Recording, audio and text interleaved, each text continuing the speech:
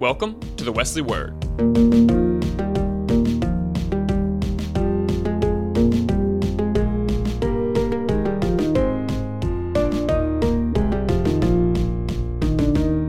Holy and gracious God, we thank you for this time together to come and to enjoy some great tacos and nachos and conversation with one another.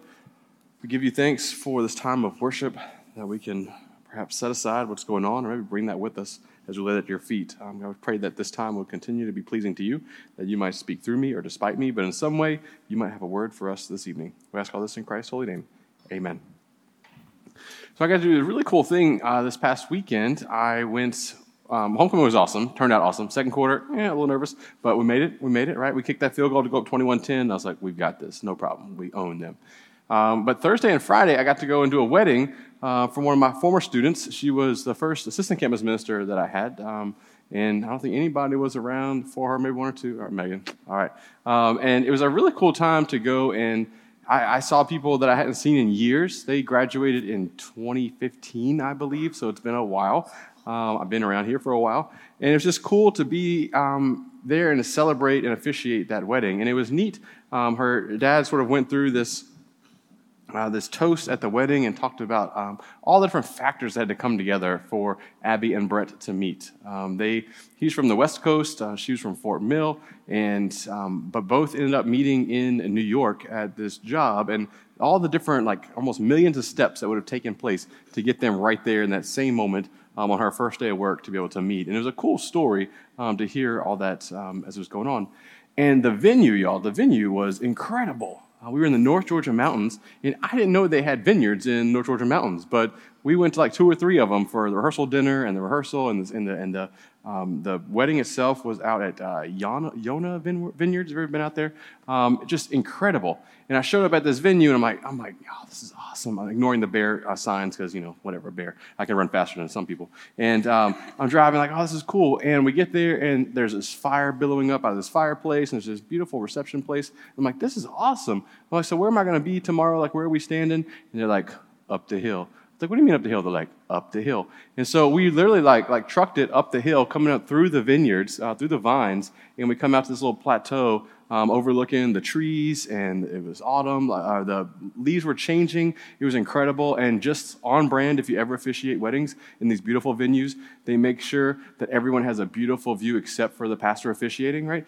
So I was there at 5 o'clock, and the sun was right here, and I was looking at the bride like, you're hurting my face, right? But that's how it was the whole time. But it was majestic views. It was beautiful.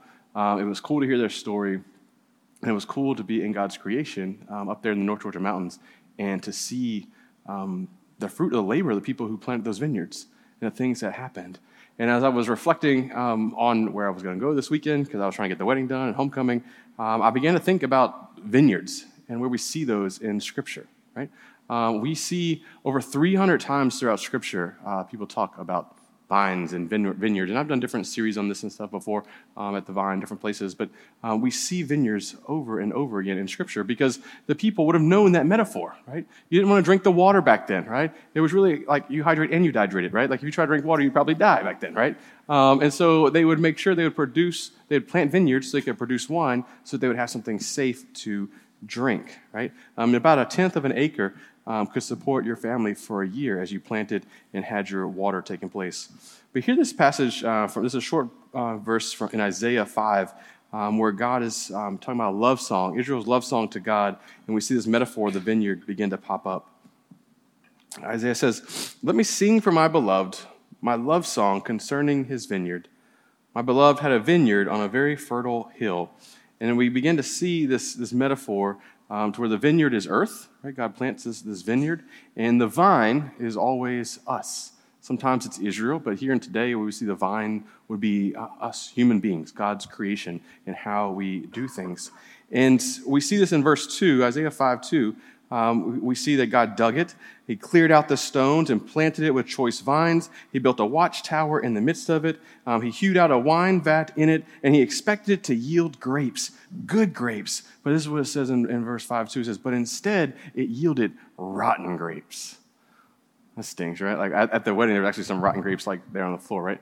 But God planted this vineyard, created earth, put vines in it, put us, put Israel, put you and me, And Israel gets this rebuke of saying, I expected good grapes, but instead you produced rotten grapes, right?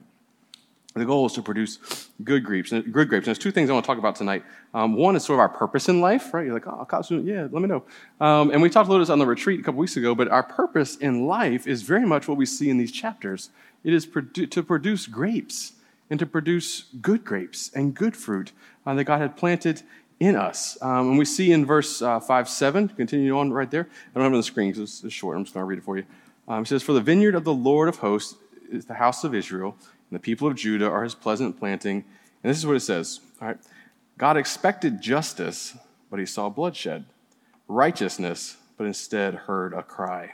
And these two words, justice and righteousness, again, occur over 100 times within the Scripture, right? And especially the Old Testament. You can't read the Old Testament, you can't know the Old Testament without knowing these two words, right? Mishpat is the word for justice there, okay? And Zedekah is the word for righteousness. But Mishpat and Zedekah, over 100 times in the Old Testament, we see them coming in. And Mishpat has to do with a marginalized people, right? Like how you work with a marginalized people. How do you help and support the poor? How do you take care of the widows? How do you take care of the orphans, right? Wasn't a big deal for the rich and powerful because they could take care of themselves. It was no big deal, right? But God continually reminds us, right? Who are we taking care of? And the Pledge of Allegiance, which sometimes I say, sometimes I don't, right? Liberty and justice for all. The Bible makes this same claim that there should be indeed justice for all people. And then Zedekah has to do with this idea of compassion, charity, love. When you do things for someone unmerited, you're practicing Zedekah. You're practicing that righteousness, that compassion that is there. And we see this in the Old Testament throughout time, right? Biblical farming. You weren't supposed to go and clear all of your crops when you harvested your fruit. You were supposed to leave stuff around the edges so that those less fortunate and those hungry could come and glean those crops and have something to eat. Maybe in your youth groups, you may have done some gleaning ministry. There are people that do that. And you go spend an afternoon collecting the extra crops and bringing it to a food bank or whatnot. But we see that in Scripture. This morning at church, there were some shoe boxes that we're trying to fill up and send to folks on the reservation for Christmas.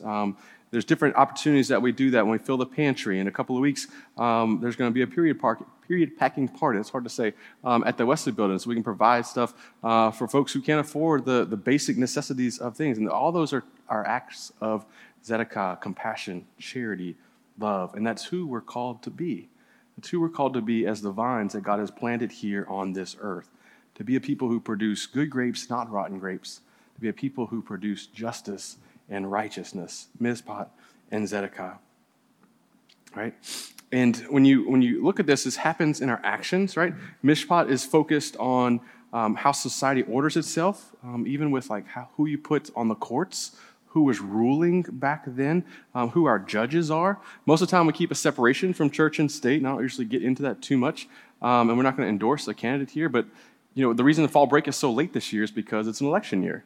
And for some of you, this might be your first time being able to vote, right? If you're 18, surprise, you get to vote, right? And I would argue that it matters who you vote for, right? The way that you live out this mishpat and who you vote for. Now, do I believe that God is like fully in line with the Democratic Party? Absolutely not. Do I think he's fully in line with the Republican Party? Absolutely not. There's some all here and there. And so it takes some wisdom and some discernment. I'll be clear, like when I vote my ballot, like if you look at my ballot, it's like boom, boom, boom, boom, boom. Like there's not a straight party ticket for me, right? I want to know about the people. I want to know their heart. I want to know, are they going to set up a law of the land that's going to produce Zedekah? Is it going to produce mishpat, righteousness, and justice? And so that is a task that you have coming up quickly for fall break, and how you vote and who you vote for matters, right? We have work to do. All right. So we want to be about justice, we want to be about righteousness, but how do we go about doing this? I learned this in the winery, in the vineyards. I saw, again, there was some reading stuff. Like if I go to a museum, I'm the guy that's got to read everything, right? Like every single page everywhere. I just take my time like the old man, I guess I'm becoming, and I'm like reading it all. But there's this cool thing about vineyards when where they plant the grapes, how they plant the grapes matter. And where you plant certain grapes help you determine what types of grapes you end up with and what type of wine you end up with, right? And we call this the terroir. It's this sort of this climate that the grapes are raised up in, right? And what the soil is like matters. You can get different tastes. You can get some more sweet, some more bitter. Grapes that are planted down in the valley are going to taste different than grapes that are planted up on the mountains, right? The soil, the surroundings, even the air that goes around these grapes matters in how they turn out and whether you end up with good wine, sweet wine, bitter wine. I'm not a wine drinker. I tried to be this weekend. I definitely didn't sell it, right? But it matters in how that is. And so one of the things that I would encourage us to think about, and this is sort of tying into that wedding that I was at where they talked about all these little things that added up to getting Abby and Brett married. And this is not a how-to to get married thing, right? But they had to spend years and years and years setting up their terroir, building themselves into the character of the people that they knew that God wanted them to be, to end up being at that spot, right? You here as college students and recent grads, right? You have the chance, right, to begin to cultivate and to look at your soil every now and then and say, man, I feel like my grapes are not like where they should be. And you look in, you're like, I'm just in this poisonous soil. Sometimes you need to pluck yourself up and be planted somewhere else where you can find life, where you can be life-giving, you get to where you need to be.